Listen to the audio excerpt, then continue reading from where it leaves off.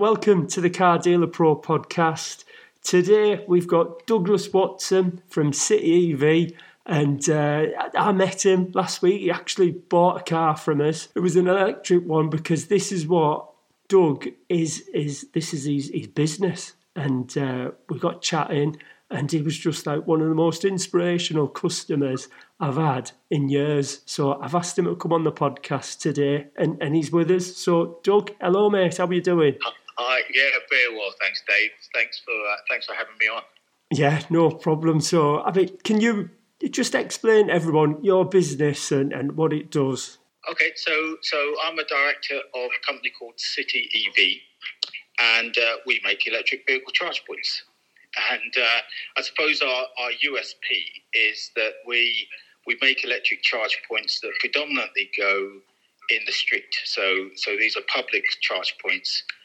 These aren't the charge points that you see, say, BP Polar, who are what they're called rapids.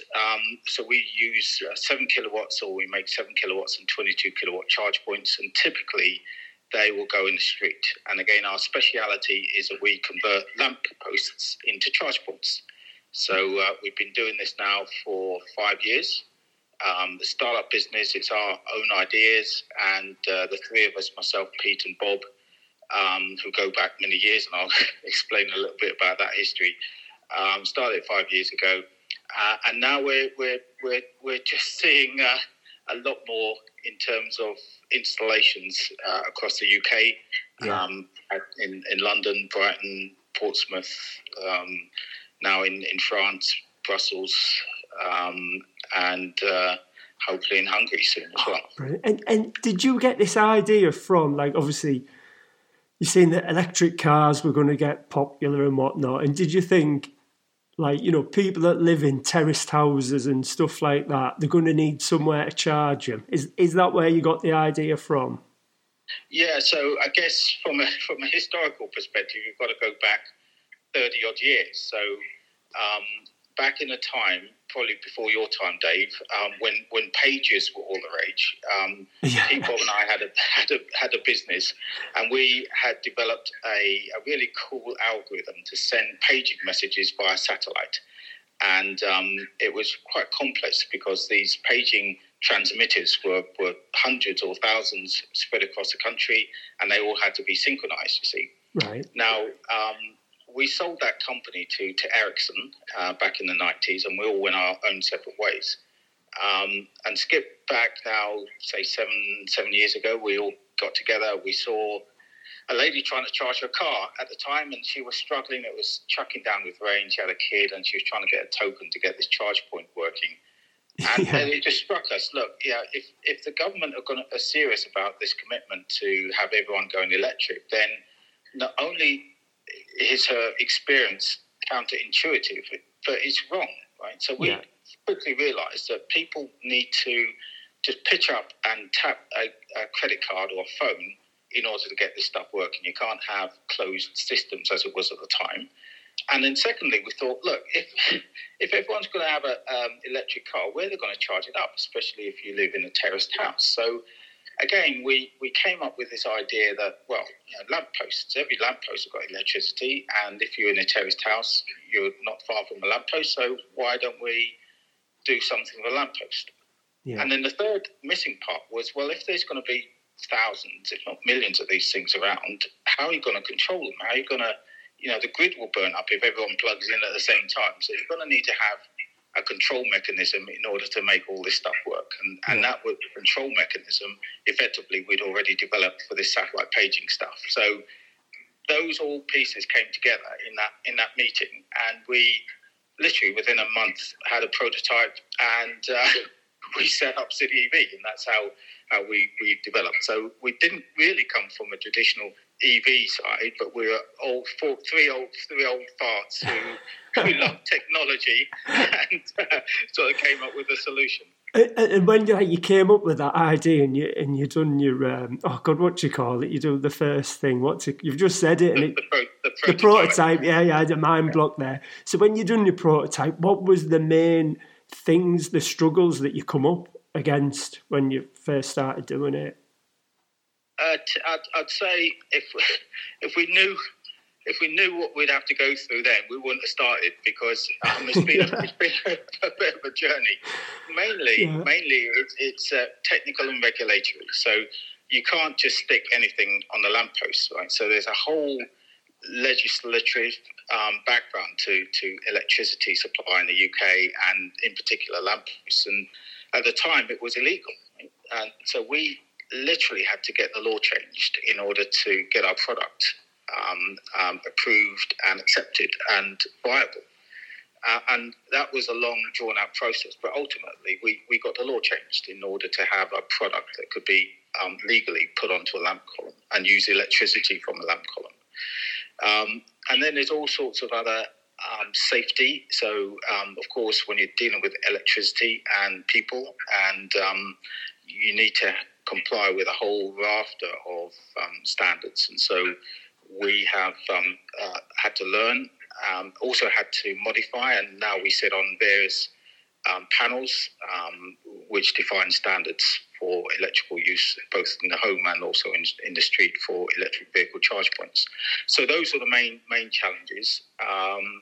And then, of course, as a small business, no one knows you, right? You're nobody. And so having to, I guess, promote ourselves, find the right people, talk to the right people, and then convince them that our product was better than anything else on the market was also. Did you ever think of going on to Dragon's Den? No. So my background is I've got other businesses, and so I've one of my businesses is structured in a way that it attract investment from structured investment organisation, venture capital companies, who will put in, £500,000 to £100 million. And so when you do that, you have to have the mentality that you're going to dilute your investment, and that other people ultimately are going to see the value in your business and buy it. Yeah. And that comes with that dilution also comes with other people sitting on the board, and you then get taken in a direction that's not ultimately yours. Yeah. So for this one, we like the fact that it's just the three of us. We sit around the table, we'll have a cup of tea, we'll say, let's do this then, or let's do that, and we don't have to talk to anyone else. Yeah. So, no, I think for us it's easy. And the Dragon's Den stuff, it's great entertainment, but this business is nice to have the control, the ability to do what you like, and to I think that works very well. The other business, don't get me wrong, it's great. I love that other aspect of that business, and you do need lots of money in order to make that business viable. Horses for courses, but for City EV, we've decided that we'll keep it private for the time being. Yeah. I suppose Dragon's Den, I assume it's more for like novices, and you've already been there and done it, haven't you? You've sold your previous business. You've sort of know about these investors and whatnot. And so with this one, like, how important was it to have the end in mind then? Did you think, I mean, what was it? Were you just testing the market with it, or did you always have the end in mind where you thought, right, we're going to make X amount of money, we're going to aim for this? No. So I think also in my life, I've never got into anything where money was the main motivating factor. Yeah. So we're techie nuts. We're nerds. Right? We love building stuff. Right? And Doug, I've met you. You don't look like a nerd. You might be a nerd, but you don't look like one. Well, I had the anorak in boot. So no, we love what we do. I love what I do. I love the technology. Yeah. I love technology. So I've always been the case. When I was from a kid, I was always that kid who was like, "How does TV work, Dad?" And he couldn't explain. Yeah. And so I took the back of the TV. I remember taking the back of the TV, and there was sparks because I put a screwdriver in the back, right? And this was a cathode ray tube old TV, right. Even though it's unplugged, right? What I realised is that there's still a lot of electricity stored up as potential energy, and there's like a big capacitor. So when you stick a screwdriver in the back, you get lots of sparks, and that's what happens. So I love tech, Pete and Bob are the same. We love what we do in terms of finding solutions and making it and doing that. And you know what? Don't get us wrong. You need to pay your way, but the last few years we haven't made profit. We've just been doing it and hoping that it's all going to come. And now, we're turning over nice profit. We're growing exponentially, and it's all working out for us financially. But that's not that wasn't the aim when we first got in. However, we're not getting any younger, right? So we're all old farts and all old gits, and we can't do it forever, right? So it's got to come a point where you think, what is the end point? Where is this leading to, and what do we want to achieve in 3, 5, 10 years time? Where do we want to be? Yeah. And when you're in your 60s, 70s, you can't be doing what we're doing now. Yeah. So there's got to be a point where the business has got to either be taken on by somebody else, younger people who've got more dynamic vision, or it'll get sold, or something will happen. But at this particular clock, we're okay. We're doing fine. But no, we're not motivated by money solely. No. Yeah, that's great. I think when you start thinking about your business as in not just making money, but employing people and getting the right people in your business and getting that like camaraderie, everything seems to then the money seems to come, doesn't it? You know what I mean? Yeah. It's a real delicate balance of finding those people, and there's a lot of people who see careers as just they'll want a tea break, they'll want this, and they'll want a nice salary, and they'll want. And many times, of course, as a business owner, you think, oh, can I afford this? Can I afford that person? I need to kind of have an admin or accounting type person. Yeah. And it's always, well, I'm doing it on my own, but if I do it, I won't have the time to focus on the other elements of the business. Yeah. And there comes that point, which is, when do you invest, and how much do you invest in a new person? And so when you do find that person, it's really important to have the right mentality, the right outlook, that they get on with you, that they feel that they belong, rather than just this is a job and I'm here 9 to 5. I want my pound of flesh, and it's very difficult, of course, to find those people, because ultimately those people, if they are in employment, normally their current employer tries to keep them. Yeah, it's giving them a good.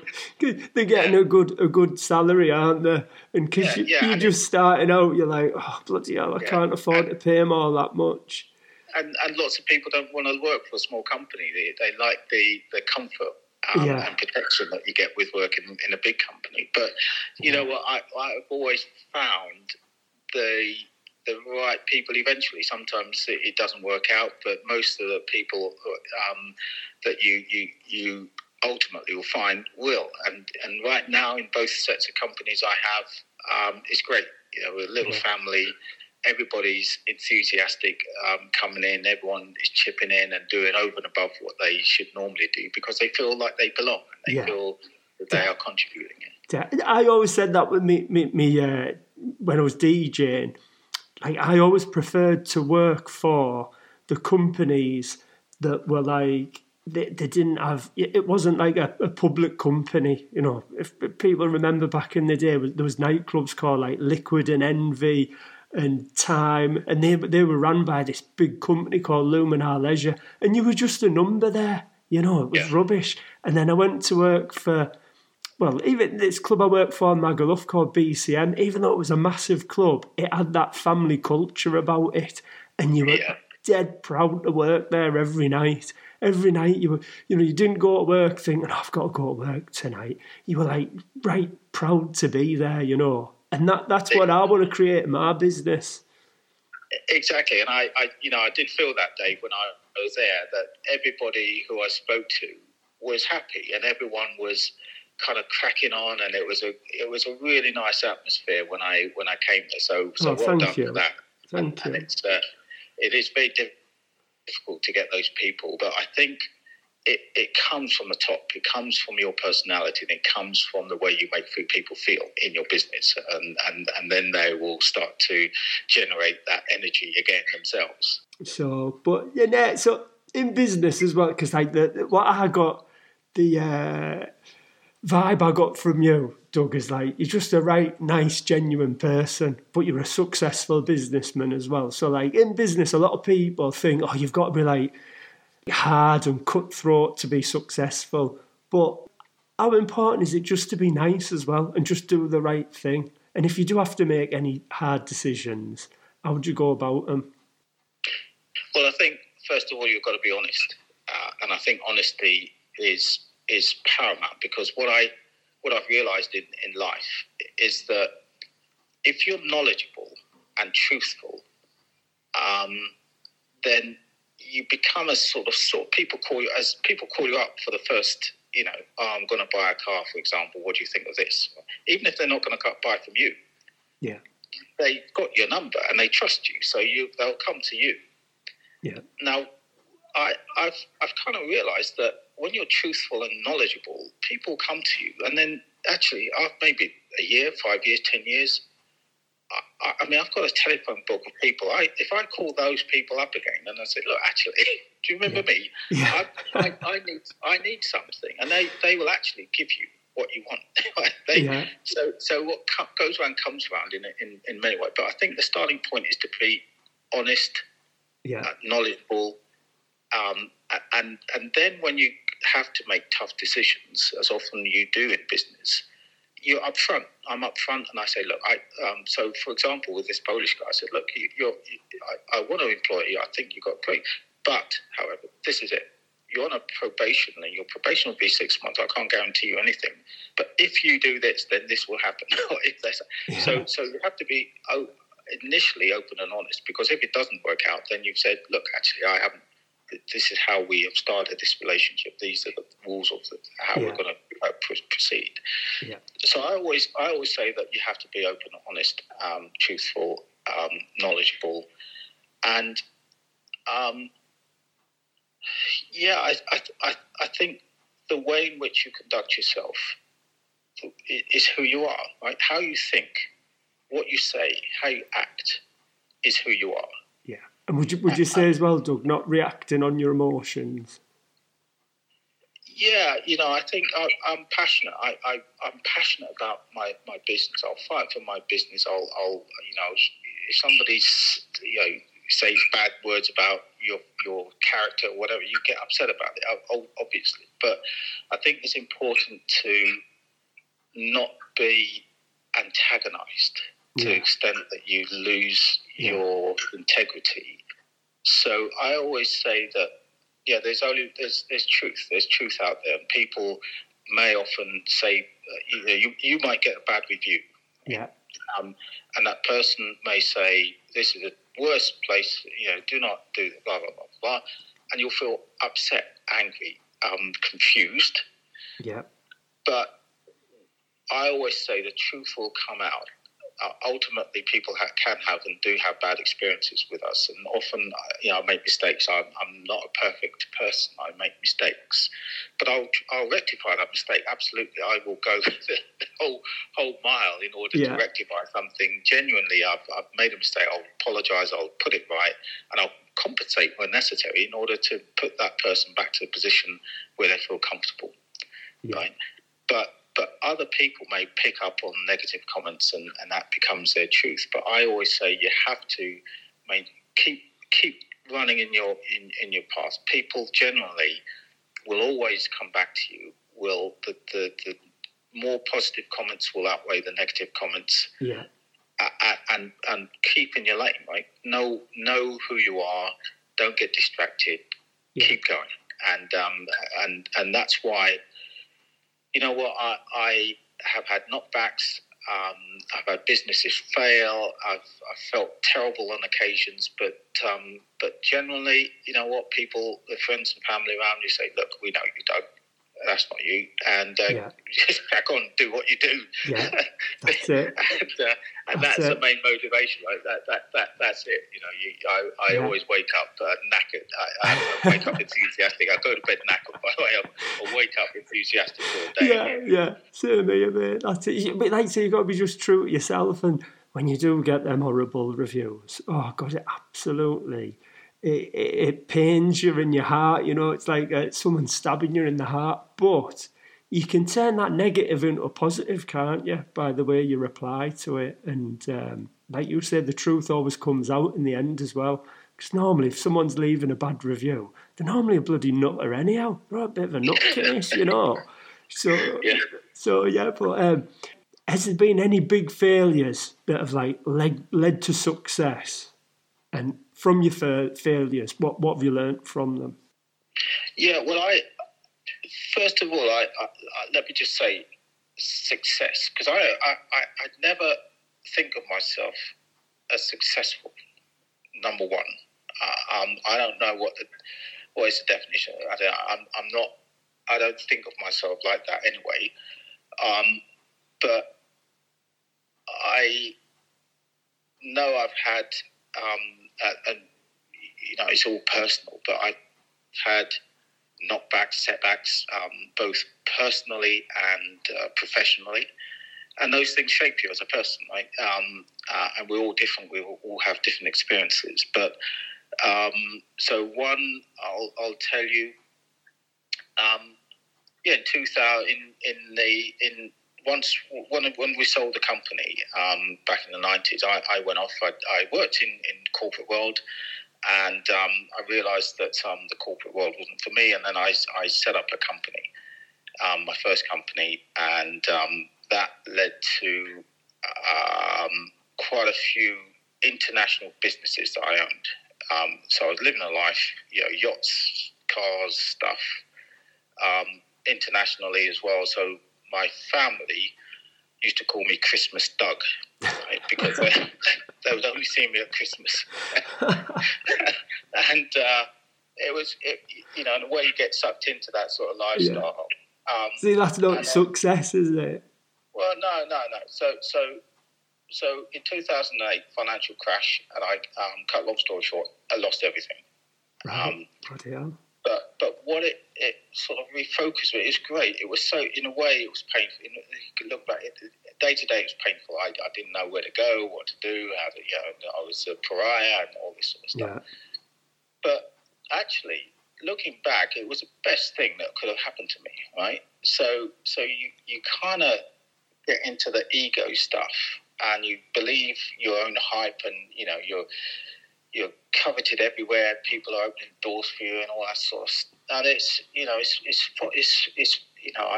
I would not go back to that. Yeah. In a way, I've changed my life around. I'm more family centric. I've loved. I've travelled and been to more places than most people take a stay. I mean, it's just amazing in terms of what I look back and look at all the multiple passports I had and how often I travelled and going to Australia for a day and crazy stuff like that. But now I'm more balanced. I have a more balanced life, and I have a family. And that crash has sort of forced me to rethink a lot of things about what I want to do in life, who I am, and what sort of business I want to be in, and who I want to work with, what sort of people I'd like to work with. Yeah. And so out of that terrible time, what I've got now is a life that I would not change. That's brilliant. So we had a chap on the podcast the other week, and he sort of like nearly lost everything, and then he built it all back up. And when you hit them low times in your life, you never hear anybody say, "Oh, I wish that hadn't have happened to me." Everybody says the same thing, don't they? They all say, "Oh, I'm so glad it happened to me." Yeah, I think glad. It's just you have to take that pain and own the pain, and I had to hold up the mirror, and it wasn't a pleasant sight often. It wasn't like I could have blamed everyone, and there were people I wanted to blame it with, But at the end of the day, I realised that the way out, the solution, the way out lies within me. Yeah. And you know what? I've got a pair of hands and a pair of feet, and I can go and I can dig a trench if I needed to. I could, and that's what I did. You kind of start off from nothing, and there are people who are in despair or who can't see a way out, and I'd say there's always a way. There's always a way. You often have to believe in yourself, know yourself very well, and I always look back on my life and I think, wow, the experience I have now can be used to help other people. Yeah. And if anything, anyone in despair who's gone through bad times, they can use that experience and knowledge that they've gained to help another person. Yeah. So there's always something you can do. Yeah. Oh, definitely, mate. That's inspirational. That's absolutely brilliant. And so what's your daily routine then? And how do you plan your day? And, you're a busy man. And, how do you conserve your energy so you don't feel overwhelmed? By not planning too much. Right. So when you do your to-do list, it hasn't got 12 things on. I assume it's got half that. Yeah, so there are people who I need to speak with, and so I keep a diary. I share my diary with my wife so she knows where I am and what I'm doing. And then today I woke up and I thought, I've got this call. I've got a couple of other calls this afternoon. Should I go to the office or I'll do it from home? So giving yourself a bit of I'm lucky that I've got that flexibility. But if there was something urgent at the office, I would have gone there. I think it's important to have some me time, and I'm the sort of personality that I love thinking. I don't love thinking. I can sit in a room. I sit in a garden. I just love thinking about stuff. I'm eclectic in that. In my family, during my little one, she keeps me young. We play lots of silly games, or we might play chess, or we might do a bit of colouring together. Just printing out some colouring pictures, and we'll just chat and do stuff. Left field. I sleep well.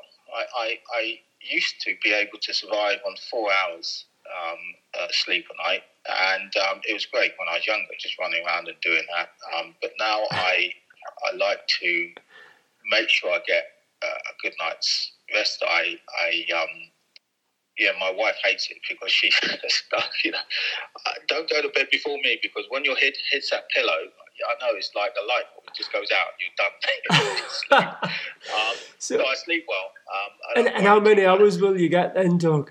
A good 8, 9 hours. Nah, that's amazing. Oh, that's right, good that. I'm a 7-hour man. I just no matter what time, I just have 7 hours, and then I wake up and I'm like, ding, I'm up. And then I give myself time to think in the morning. So I have my down. I wake up early. Actually, that's my good thing. I wake up early and I give myself a bit of me time.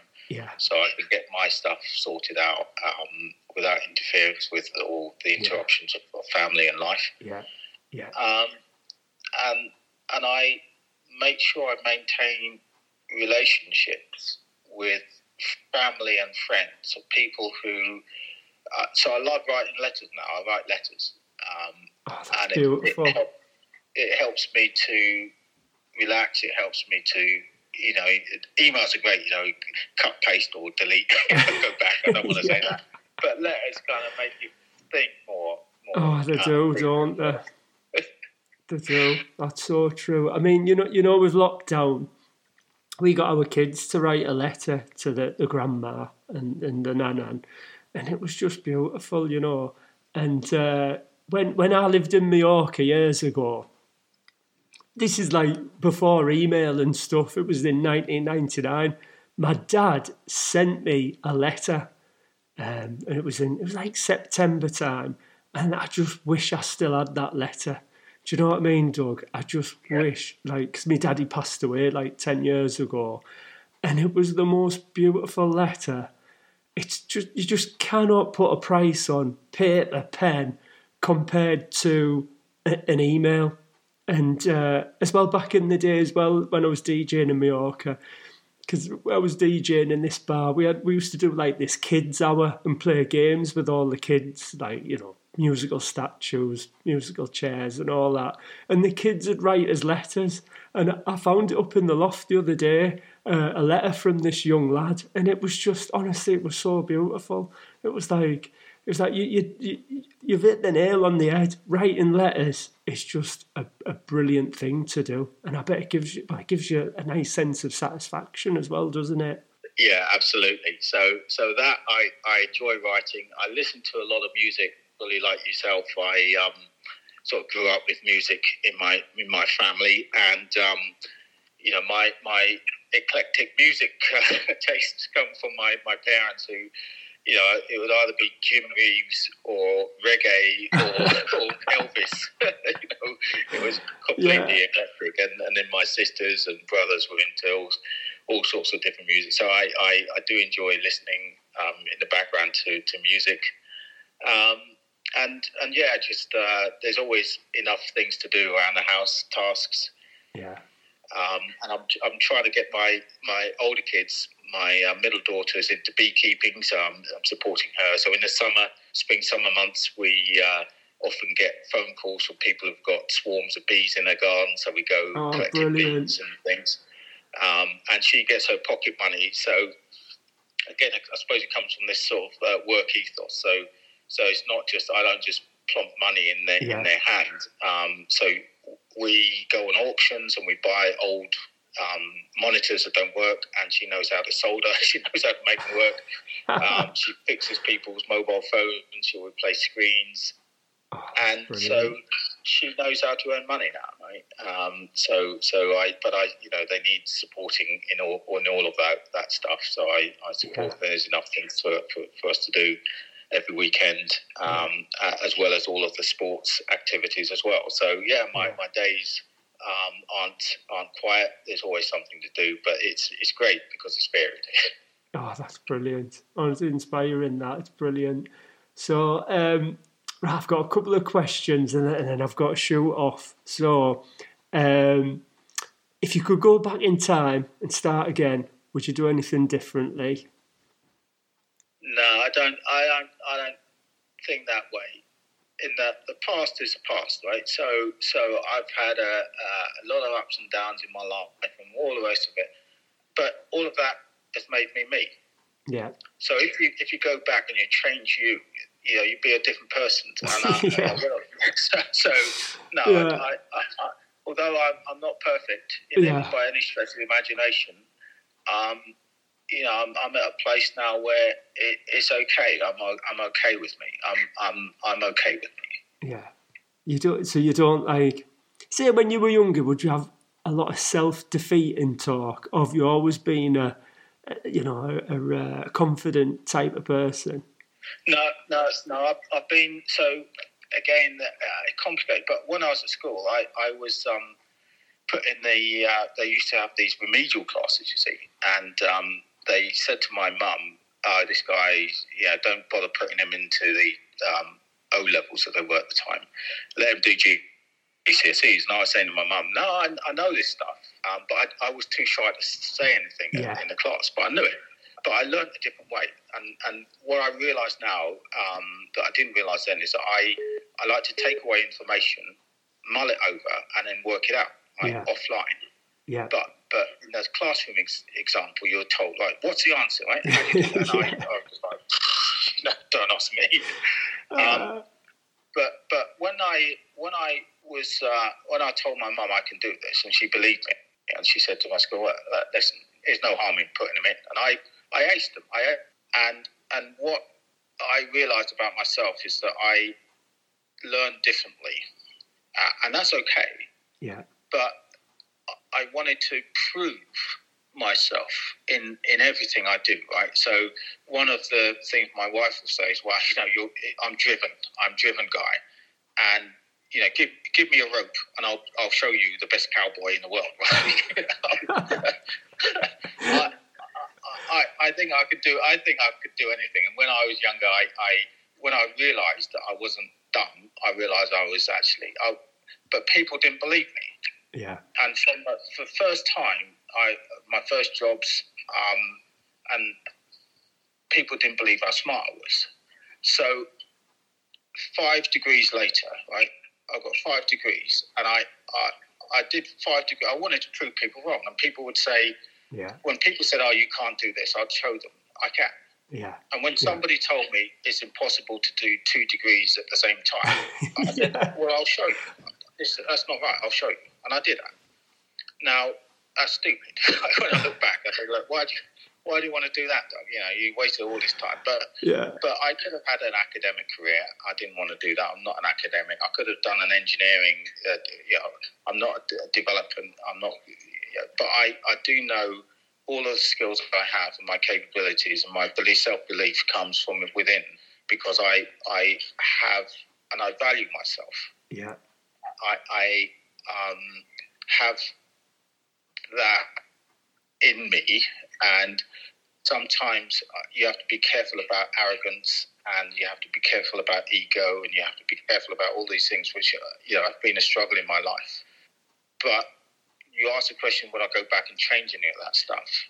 And no, because now I know I had to go through that. I've had to go through getting all of those stuff and being the best sports person, fighting for the UK kickboxing, being the top, being on the mat, UK Open Championship. I needed to do all of that stuff. Yeah, yeah. And prove what I thought was proving to others, but actually proving to myself that I can be anything I want to be. But I shouldn't run after everything, which I did when I was younger. I was just proving everything to everyone and not really focused. Yeah, yeah. Did you burn out at any point then, Doug? Did you No, I've got energy. I've got reserves. I've got plenty of reserves. No, that's not me. So I've got energy galore. But no, you have to look after yourself. You've got to look after yourself. And I eat well, I sleep well. The fuel you put in your body is the energy you're able to impart. And you have to rest. You have to be able to rest. And look after yourself, your physical self, your mental health.